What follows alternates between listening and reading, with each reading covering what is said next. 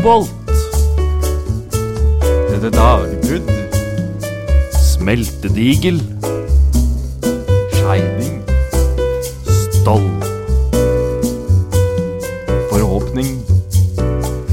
Malmveien. Smeltehytta. Alright. Hei alle sammen, og velkommen til, håper jeg, etterlengtet utgave av Bloodcast. Nå det fryktelig lenge siden det har kommet noen episoder, og det skal vi prøve å rette litt på nå. Så nå rett før jul så bretter vi opp armene, og så tar vi en episode. Men i hvert fall dere, velkommen, og takk for at dere hører på. I dag skal dere få historien om Snarum Koboltverk, den regionale utfordreren. Så, da det bare å sette seg godt i rette, eventuelt jogge seg en tur, eller kjøre seg en tur i bilen, og hør godt etter nå. 1822 var et begivenhetsrikt år i Modums historie. I januar ble Modums blåfarveverk solgt på auksjon til nye tyske eiere. Og det var da partnerskapet mellom Bennick og Wegener. Disse har vi jo vært innom tidligere, men det jo de som da skal innlede verkets gullalder. Verket, som siden 1776, helt eller delvis litt sånn ettersom hvordan du ser det, det ble jo tross alt pantsatt i 1813, men altså helt eller delvis hadde vært en statlig bedrift, og i 1822 så ble den da privatisert.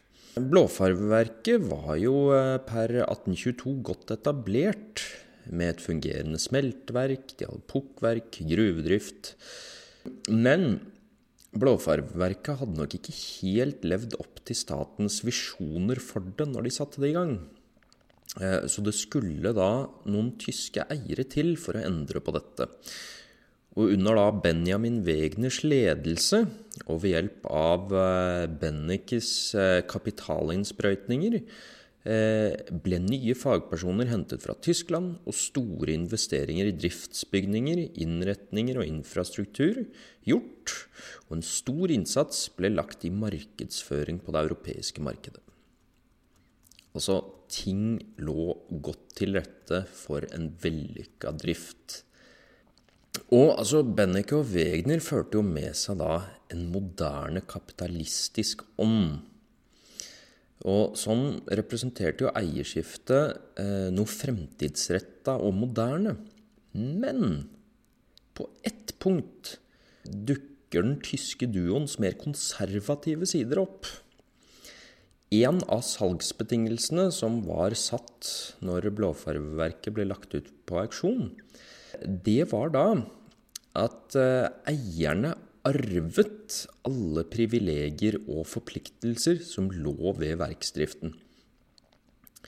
Altså, det var jo mange forpliktelser som å ha eget fattigstell og skole og bedriftshelsetjeneste og sånne ting som man kanskje så som en litt sånn byrde for disse som da primært ønsket å tjene penger. Men det var jo også noen litt andre, litt merkeligere privilegier som lå inne i driften.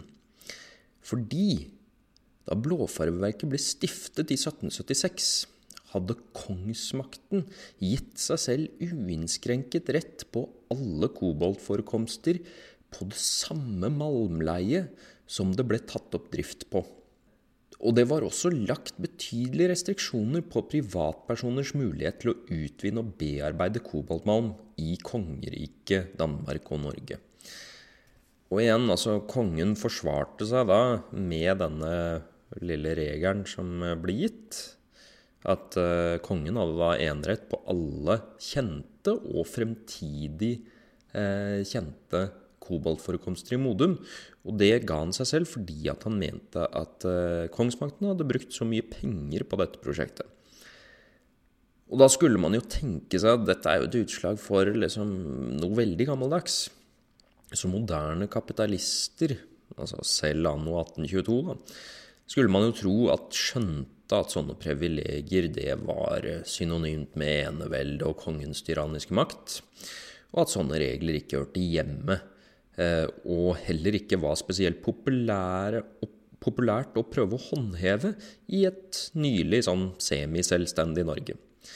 Wegener og Benecke forsøkte imidlertid å gjøre akkurat det, da det kom fram at det var en del folk som drev og reka rundt i Modum skoger på jakt etter nye koboltforekomster. Altså det var en del skjerpevirksomhet rundt omkring utenfor Blåfarveverkets eiendom. Og skjerping, det er jo det å lete etter nye malmforekomster. Og i historiebøkene som handler om Blåfarveverket, så har det jo blitt skrevet at det var da Hans Gabriel Omsted, altså det var da en moing, som var den første som satte i gang letevirksomhet. Og han dreiv da og skjerpa selv i de nedlagte gruvene til Blåfarveverket. Og dette begynte han med allerede da i 1822, samme år som verket ble privatisert. Mens i boka Snarums historie, der blir det hevdet at en moing ved navn Ole Hansen Gjermundrud fant den første koboltmalmen, og at dette skjedde utenfor Blåfarveverkets gamle område, i da Langerudmarka, som ligger da på Snarum i Modum. Men jeg har lett litt i arkivet, og fra en samtidig kilde, altså fra 1822, så virker det snarere som om det var flere som samtidig drev med skjerping i Modum. Det var da i et brev fra Gershone Gulbrandsen til da en fyr som var ganske involvert i Blåfarveverkets drift sånn rett etter at det ble privatisert. Det var nemlig da den russiske konsulen i Kristiania. Han het konsul Rode, og han hadde egentlig fungert da som det som kalles for en stråmann i auksjonen der Blåfarveverket ble kjøpt. En stråmann er liksom en som da gjør budet, men han gjør det på vegne av andre. Men Rode var da litt sånn involvert i Blåfarveverkets første drift. Og denne Gershone da, altså en Gershone er en slags nestleder for gruvedriften, og dette er da Gulbrandsen, som ble da, når han ble ansatt, sagt å være litt sånn drikkfeldig og hørte dårlig, men han hadde godt syn, så derfor så ble han ansatt. Dette brevet er datert 17. april 1822, og der hevder Gulbrandsen at bøndene Ole Hovde og Peder Korsbånd, jeg tipper det er Korsbøen han egentlig skulle hete der, hadde funnet koboltmineraler i Svenseby skog. Det vil si åsene ca. 1,2 mil nordvest for koboltgruvene. Gulbrandsen snakket med Hovde og Korsbånd og skrev at de ønsket å utvinne kobolten selv, samt å oppføre et pukkverk. Så det var liksom en sånn selvstendig greie av noen bønder, dette her da. Omsted, altså Hans Gabriel, hadde også drevet med skjerping. Men han drev også da selvstendig, og han drev da i Blåfarveverkets gamle skjerp ved Olavsby, og dette vil si at det er ikke så fryktelig langt fra Snarum kirke i dag, fordi mange av dere, tenker jeg, som hører på det her, som er kjent da i Modum, men hadde også ifølge Gulbrandsens spioner et ønske om å skjerpe på Blås gamle gruver i Såstad skog. Det er da et område som per 1822 egentlig fortsatt lå på Blåfarveverkets egen eiendom. Omsted hadde ca. 10 mann i arbeid i området. Så Gulbrandsen tilbød seg på vegne av Blåfarveverket å kjøpe rettighetene til skjerpene til Hovde og Korsbånd. De sa de måtte betenke seg litt sånn fordi Omsted også hadde kommet med et tilbud på skjerpene. Og senere i historien så skal det vise seg at det var da Omsted og ikke lokale bønder som virkelig skapte hodebry for Blåfarveverket. Så Da kan vi stille oss det spørsmålet da. Hvem var Hans Gabriel Omsted? Han en litt sånn finurlig person, egentlig. Altså, han ble født i 1771, og ble etter hvert en mann med mange jern i ilden. Han bodde på gården Skretsvik i Modum, og derifra drev han blant annet et kalkbrenneri, og enda litt mer artig, så var Omsted en ivrig frukttredyrker. Han skrev blant annet et innlegg i avisa Den Norske Rikstiden i 1819, der han selv hevdet at han hadde 87 sorter epler, 21 sorter pærer, 10 sorter moreller og 5 sorter plommer på sin eiendom i Modum. Og det jo ikke dårlig til å være 1819, og han averterte i 1823 for salg av frukttrær på en litt mer poetisk måte enn vi vant til i dag, vil jeg i hvert fall tenke. Det står blant annet at trærne kunne kjøpes som vanlig denne høsten etter grågåsens flukt og bjørkeløvets fall. Så, en interessant person der altså. Men at Omsted kun var en idealistisk fruktbonde var langt fra sannheten. Det kom til en konfrontasjon mellom Omsted og Blåfarveverkets nye eiere etter at Omsted skjerpet i 1822. Da Omsted ville åpne egne koboltgruver i 1823, ble han nektet rettighetene til sine skjerp. Altså han søkte om det som kalles for muting, og det vil si rettigheter til da å drive de tingene han har funnet ut av jorda ved gruvedrift.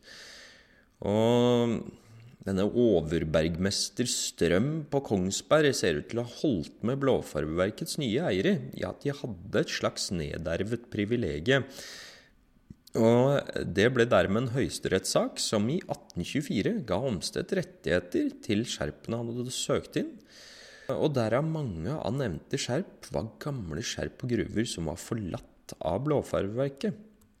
Og det var ikke den siste konfrontasjonen mellom Blåfarveverket og bergverket Omsted stiftet, Snarum Koboltverk. Flere hundre spesidaler og flere høyesterettssaker sto mellom partene. Kort fortalt utgjorde rettssakene at Blåfarveverket ikke hadde enerett på koboltforekomsten i Modum, ei heller hadde de enerett på å foredle kobolt i Norge.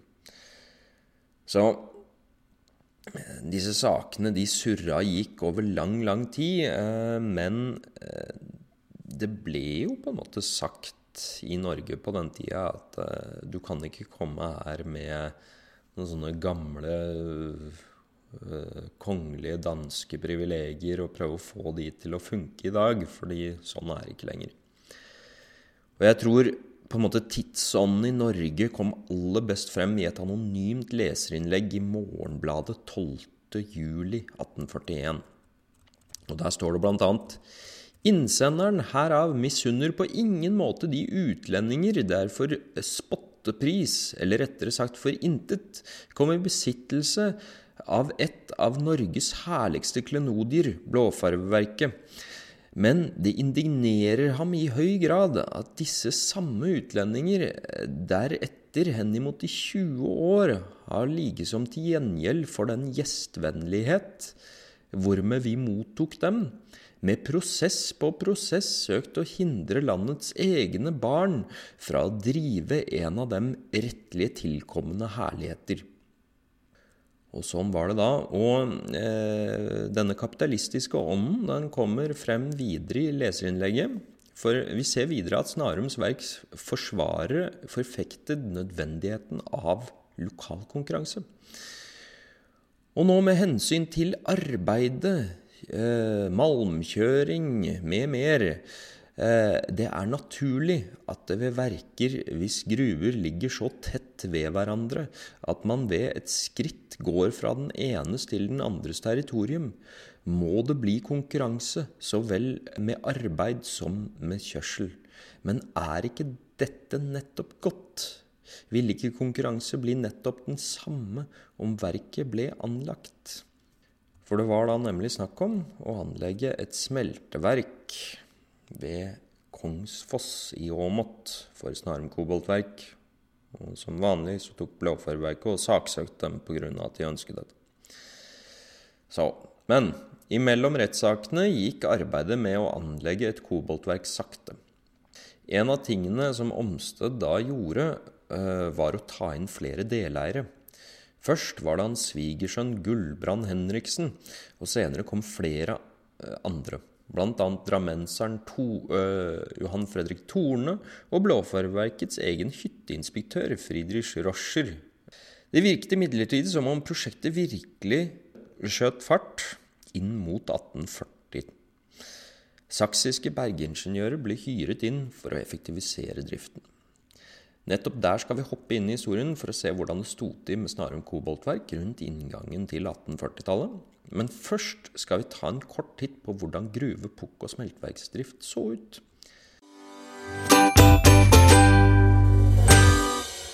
Snarum koboltverks gruver lå ikke overraskende i Snarum. Dette området ligger for eksempel hvis du kjører fra Drammen i retning Hallingdal, langs Åsryggen på venstre side av bilen når du kjører gjennom det nordvestlige deler av Modum på vei mot Krøssherad.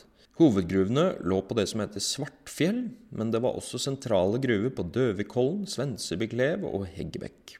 Gruvene ble drevet med dagbruddsdrift. Det vil si at koboltmalmen tas ut under åpen himmel. Altså man borer og sprenger seg rett ned, altså loddrett ned i bakken. Og etter hvert som denne driften foregår, så blir det jo da et større og større høl eller kløft i bakken. Og en av de kildene jeg bruker i dag, det er da den saksiske bergmannen Müller, som da blir hyret inn av de som eier Snarum koboltverk til å lede gruve- og pukkverksdrift fra slutten av 1830-tallet frem til 1843. Og han skrev en lang rapport, litt sånn artig å kalle den Müller-rapporten, og han skrev at dagbruddene var lite profesjonelt anlagt da han startet i sin stilling. Han hadde arbeidet derfor først med å da få i gang en del forsøksdrift for å avdekke nye forekomster, samt å anlegge et tak over dagbruddene, slik at de lettere kunne drives om vinteren. Müller kommer med interessante bemerkninger over gruvearbeiderne, sånn som han anså dem da han kom til Modum. Arbeiderne hadde da en vanskelig arbeidshverdag. De startet da dagen med opprop klokka 5 om morgenen, og så firte de seg ned i dagbruddene ved hjelp av tau. Og brytningen foregikk primært med tomannsboring. Det er en som slår med en feisel, altså det er en slags slegge, og en holder og vrir da et bor manuelt. Og noen ganger så foregikk det med enmannsboring. Det er da en som både holder, borer og slår. Da borehullet var ferdig, ble det fylt med krutt og sprengt løs. Arbeiderne hadde ikke nødvendigvis en fastsatt arbeidstid, i alle fall ikke i Müllers tid, men arbeidet på akkord. Det vil si at de hadde et arbeidskrav som skulle ferdigstilles. Kravet var at hvert tomannslag måtte bore ca. 2,3 meter med høl per dag om sommeren og ca. 1,8 meter om vinteren. Det var viktig å begrense arbeidskravet om vinteren ettersom arbeidet ble langt vanskeligere å gjennomføre i kulde, snø og mørke. Det var viktig, mente Müller, at arbeidernes arbeidsplass ble vekslet på hver måned. Det skulle vise at ledelsen ikke var partriske ved for eksempel å la noen bore på veldig hardt fjell over lang tid, mens andre fikk arbeide på lettere steder. Arbeiderne skal ha hatt en sterk frihetstrang og en rettferdighetssans som var langt sterkere enn deres tyske kollegaer. Akkorden kunne ikke påtvinges arbeiderne, men måtte forhandles frem, for det var jo da sånn at akkorden var ikke bare at du skulle bore et viss lengde med høl hver dag, men du kunne få også da arbeidsoppdrag, sånn at du da fikk en pris som du ville få betalt når oppdraget var utført, og disse prisene måtte forhandles frem. Ellers ligner arbeidsforholdene veldig på de som var på Blåfarverket. De som pendlet i gruvene sov i sakkerhusene gjennom uka. De hadde ikke lov til å forlate gruveområdet før arbeidsuken var slutt, og de hadde ikke lov til å spille kort eller drikke brennevin når de var på området. Om de hadde avsluttet akkorden tidligere enn ukens lengde, måtte de oppsøke stigeren, arbeidslederen altså, slik at denne kunne etterse arbeidet. Det var nemlig sånn at det var litt sånn bedrageri og juks som kunne oppstå ved dette akkordarbeidet, fordi at folk ville jo bli raskt ferdig og kunne da slurve. Men når arbeidet da ble godkjent, kunne gruvearbeiderne si «takk for denne uke», levere boreredskapene sine i smia og reise de milene de hadde for å komme hjem til familien. Men selv om noen av gruvearbeiderne hadde akkordarbeid, så var det flere som ikke hadde det. Og for dem gjaldt arbeidstiden av 5 om morgenen til 5 om ettermiddagen, mandag til fredag, og så hadde de da antageligvis rundt 6 timer på lørdager. Det vil si at gruvearbeiderne på Snarum hadde lengre dager enn deres kollegaer på Blåfarveverket, som arbeidet fra 5 om morgenen til halv 5 om ettermiddagen. Og dette for da tilnærmet samme lønn. Etter at gruvearbeiderne hadde sprengt løs koboltmalmen fra gruvene, ble de heist ut av haspelknektene. Haspelknektene, de jobbet da med heiser, altså såkalte haspler. Og det er litt sånn som Donald som henter vann i en brønn. Altså det er en bøtte som blir senket ned, og så blir den lastet opp. Og disse bøttene ble lastet opp med ca. 2,5 kubikkmeter med stein. Og du kunne heise opp fra sånn ca. 30 meters dyp. Ble det lenger enn det, så ble det vanskelig. Selve heisinnretningen bestod av et svinghjul, som du brukte hvis bøtta skulle dypt ned, og håndtak på hver side. Og dette førte da en aksling rundt, som da kveilet opp repet. Og dette repet var det litt viktig å passe godt på, så de ble da tatt opp og tørket om natten under tak for å hindre slitasje. Men etter hvert så skriver Miller at han prøvde å få smedene til å smi repet av jerntråd for å hindre slitasje. Og hasplene sto på plattformer som ofte ble bare montert rett over på tvers av dagbruddene, sånn at disse bøttene kunne heises ned på de dypeste punktene. Etter at koboltmalmen var heist ut av gruvene, ble det fraktet til Skeideguttene. Og disse sorterte malmen ut fra det verdiløse bergarten, eller gråsteinen som det heter. Og malmen de sorterte ut, ble da sortert i flere forskjellige kvaliteter. Og det var da viktig at man sorterte riktig. Og guttene, de var da i alderen fra 11 til 22 år, stort sett. Etter det så kunne de begynne å jobbe med gruvedriften. Og de fikk også cirka samme betaling som de fikk på Blåfarveverket. Etter at malmen var sortert ut, ble den fraktet med hest og kjerre fra gruvene til et av verkets 4 pukkverk. Om sommeren gikk transporten med hest og en tohjulet vogn, men om vinteren gikk det med hest og sled. Lokale bønder tok da på seg oppdraget med å frakte dette, og det var en viktig biinntekt for disse bøndene. Det var foretrukket å frakte ned på vinteren, dette fordi sledene kunne frakte mer av gangen. De kunne frakte hele 4,5 tonn malm av gangen, mens disse kjerrene kun kunne frakte 4 tonn. Og dessuten så var vinterfrakten mer skånsom på veiene, og det var jo da grusveier som verket måtte holde, og det ble mer slitasje hvis du kjørte med vogn. Vel fremme i pukkverkene ble malmen knust i sand. Hvis pukkverket hadde 9 stempler, kunne det gjennom 4 uker pukke mellom 300 og 400 tonn malm. Da malmen var knust, ble den ført i vannrenner til sumper, der den ble skylt.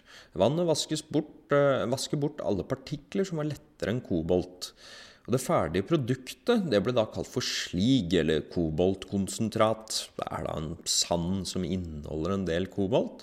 Og den ble da fraktet fra pukkverkene, som lå langs Snarums elv, eller ved Korsbøen Bekk, til foredlingsverkene på Kongsfoss i Åmot, eller ved foredlingsverket ved Snarum. Det var nemlig sånn at Snarum Koboltverk hadde 2 foredlingssteder, eller 2 hytteverk. Altså et av disse verkene bestod av en kalsinerhytte, og hadde også disse pukkverkene som lå langs elva i Snarum, ikke så langt fra Snarum kirke igjen, bare på andre siden av elva. Og i 1840-åra så ga Høyesterett Snarum Koboltverk rett til å opprette et smelteverk ved Kongsfoss i Åmot, og det stod da ferdig i 1843. Ved disse anleggene ble det primært produsert det som kalles for saflor, det vil si kalsinert koboltslig blandet med knust kvarts. Gjennom denne kalsineringen, altså det er en slags sånn grilling egentlig, så fordamper da ut både svovel og arsen, for disse stoffene de binder seg lett i oksygen. og lager da veldig usunne giftgasser, men både svovel og arsen kan skade blåfargen på koboltpigmenter, og var derfor viktig å få ut. Men, altså, denne safloren var ikke ferdig blått pigment, men det var da snarere råstoffet man trengte for å lage blått pigment. Det som var at det å produsere saflor, noe stort sett utelukkende Snarum Koboltverk gjorde, sparte mye penger for verket. Fordi at hvis du skal produsere ferdig blå farge, så må du ha langt flere maskiner, langt flere ansatte, og det var ofte mer innviklet å selge dette på utenlandske markeder, fordi at dette ferdige blå pigmentet, det måtte du betale toll for, både når du førte ut av Norge, og når du også da, så måtte kundene dine betale toll for det når de kom inn på markedet i utlandet. De måtte i hvert fall det hvis dette var i England, og England var det største markedet. Så derfor sparte Snarum Koboltverk litt penger der, mens Blåfarveverket produserte også ferdige blå pigmenter.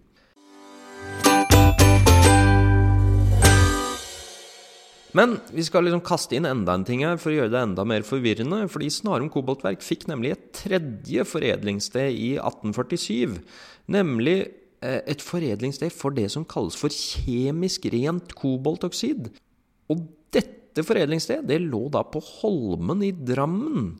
Altså, der hvor de bygger den nye sykehuset rett over elva derfra. Og det som da kalles for kjemisk rent koboltoksid, veldig kort fortalt så var dette et nytt koboltprodukt som egentlig ble funnet opp ved en slags litt sånn på slump. Fordi at i Birmingham i England så holdt man da på med å produsere nikkel. Man brukte da nikkelmetallet til å blant annet lage penger, altså du vet, i USA så kaller man det jo for a nickel.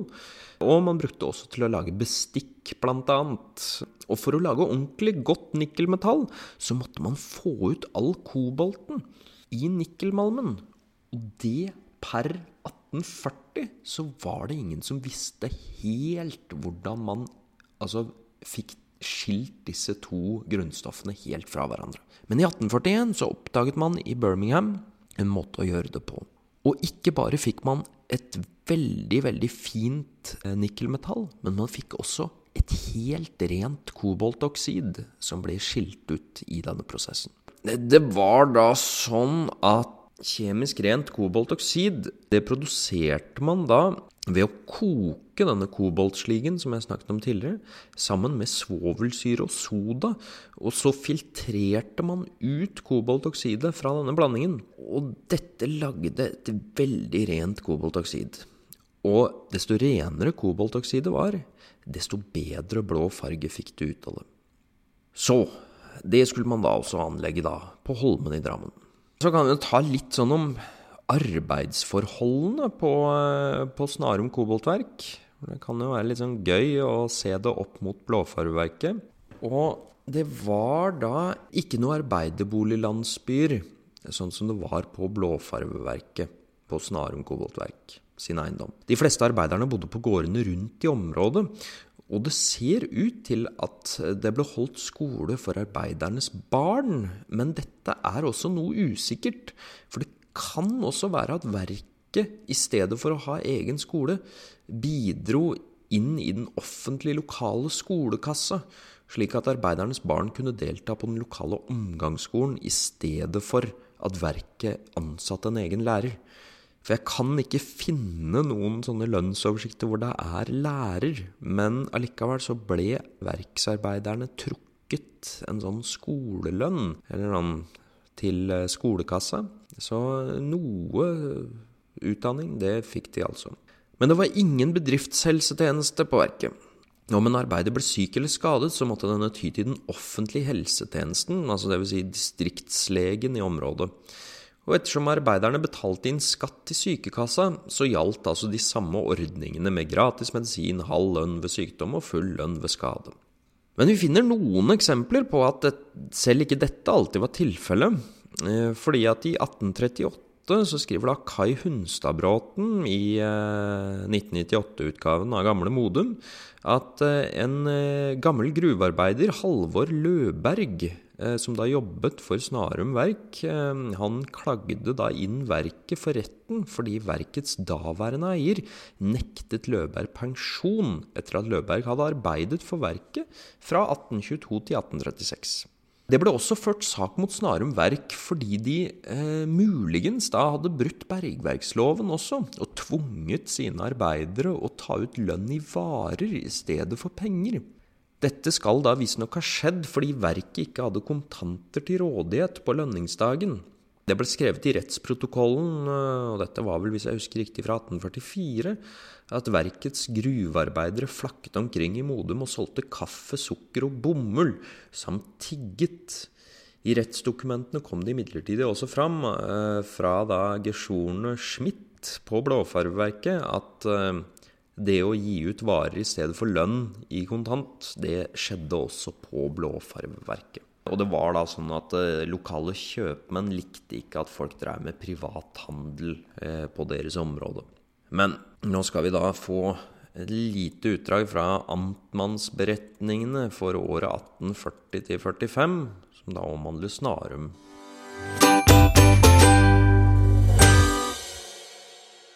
Snarums verk, som skriver seg fra en langt senere tid enn Blåfarveverket, har i dette 5 året hevet seg betydelig, og har ved utgangen av 1845 6 koboltgruver, 3 pukkverk og 3 smeltovner.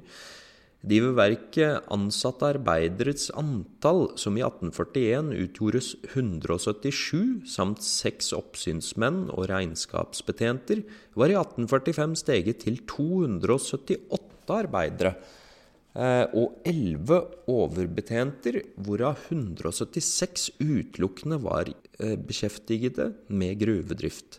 Malmproduksjonen, der i 1841 utgjorde 3970 tønner malm, var i 1845 forøket til 8109 tønner, og kan i gjennomsnittet for de siste 5 år anses til omtrent 5000 tønner. I samme tidsrom er der produsert årlig 800 centner sliger og 151 centner saflor. 1 centner er da ca. 49,8 kilo. Av hvilket siste produkt der på periodens første år kun falt til 50 centner, medan året 1845 har en 4-dobbel produksjon.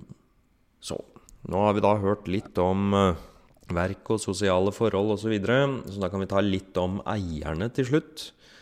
Og kanskje først av alt så må vi da nevne Friedrich Roscher, som var verkets direktør og medeier. Friedrich han eide da 1/4 av Snarums koboltverk. Men Friedrich var ingen nykommer i Modum når han gikk inn på eiersida på Snarum koboltverk. Han kom nemlig til Modum i 1822 fra Dresden i Tyskland for å ta over stillingen som hytteinspektør ved Blåfarveverket. Og der ble han til 1840, da han overraskende nok bestemte seg for å gå inn på eiersiden i det konkurrerende koboltverket.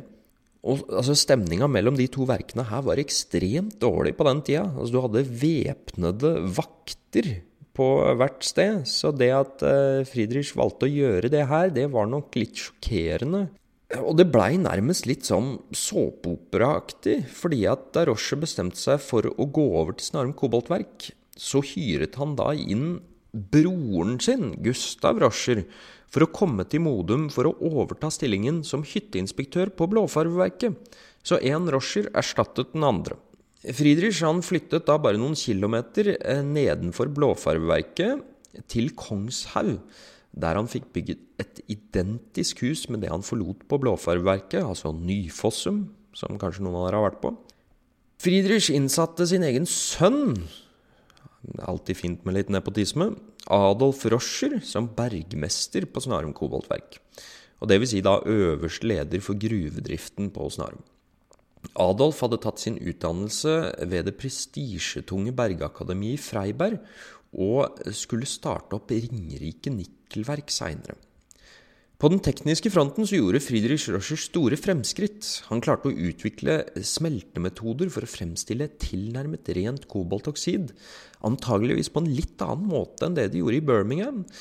Men på den økonomiske fronten så gikk det veldig dårlig. Friedrich tok opp store lån i likhet med de andre deleierne, og da nyutviklede syntetiske pigmenter traff verdensmarkedet på midten av 1840-tallet, så sank etterspørselen etter koboltpigmenter veldig, veldig raskt, og det gikk da ganske hardt utover Friedrich sin økonomi. En annen deleier som også gjorde det dårlig, var Johan Fredrik Thorne. Han var drammenser og handelsmann. Thorne gikk inn på eiersiden til Snarum Koboltverk rundt 1835, og han kjøpte da seg inn med en cirka 3/8 andel. Han var på samme tid handelskommisjonær for Blåfarveverket i Drammen. Så det vil si at han tok imot alle varene Blåfarveverket skulle ha eksportert, og sendte alle varer som de skulle ha opp til seg. Og han drev da med dette samtidig. Thorne selv mente at det var ingen interessekonflikt her. Det var ikke ledelsen på Blåfarveverket helt enig i, så de sparket han. Så Thorne han gikk da inn med hud og hår i Snarum Koboltverk. Han gikk blant annet inn for å tyvrekruttere en engelsk kjemiker som Blåfarveverket egentlig hadde hyret for å reise til Norge for da å lære kjemikeren på Blåfarveverket hvordan man i England fremstilte kjemisk rent koboltoksid. Da engelskmannen ankom Norge, reiste han til Blåfarveverket, men der jobbet han veldig kort før han utbasonerte at han håpet Blåfarveverket gikk nord og ned, og så reiste han til Snarum Koboltverk i stedet for, der han hadde blitt tilbudt en andel på eiersiden. Det var nemlig sånn at Blåfarveverket hadde jo tegnet en kontrakt med denne engelskmannen før engelskmannen reiste. Men det sto ikke stipulert hvor lenge engelskmannen skulle jobbe på Blåfarveverket. Så når han hadde jobbet der en uke, så mente han at kontrakten var fyllbyrdet. Blåfarveverkets ledelse gjorde det de kunne best i denne situasjonen. De saksøkte Snarum Koboltverk. Men Thorne tok opp flere lån, deriblant et lån på 40 000 spesidaler, også et firma som het Arnemann og Sohn fra Altona. Altona var en fristat i dagens Hamburg, som før var en del av et dansk hertugdømme. Det er veldig forvirrende oppe i Nord-Tyskland der, men det er nå en sånn det var. Og en av de tingene som Thorne gjorde med de pengene han da lånte, var å oppføre dette oksidverket på Holmen. Men i 1849 gikk Snarum Koboltverk dundrende konkurs. Med i dragsuget gikk både Thorne og Roscher samt Arnemann og sånn. Thorne gikk personlig konkurs, mens Roscher forsøkte å holde hodet over vannet ved å utvikle nye måter å fremstille stål på, blant annet. Ingen stor suksess, men han tror han muligens tjente noe på det før han døde. Det ble sagt at Thorne kun satt igjen med 2 porselenskopper dekorert med kobolt fra Snarum, når alt var strippet fra hans konkursbo. Men i motsetning til Blåfarveverket, som gikk konkurs i 1849 det også, ble ikke driften videreført på Snarum. Noe utforskningsarbeid ble foretatt på 1880-tallet, men ellers lå driften i ro etter nedleggelsen. Verkets arbeidere fikk det hardt. Noen få søkte arbeid på Blåfarveverket etter at driften der ble tatt opp igjen, men de fleste måtte finne seg noe annet å gjøre. Det siste kapitlet i historien om Snarum Verk endte med nok en høyesterettsdom i 1855. Verkets arbeidere fikk nemlig ikke utbetalt lønn den siste tiden de arbeidet på Snarum Koboltverk, og de krevde da å få dekket deres utestående lønn ved salg av koboltproduktene som de hadde hjulpet til å tilvirke.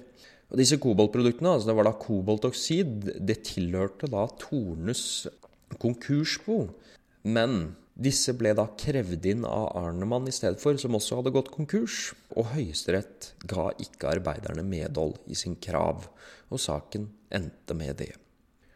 Og slik var dette kapitlet slutt. Så der har du det altså. Nå gjenstår det bare for meg å ønske dere en riktig god jul, alle sammen. Hilsen alle oss på Blåfarveverket.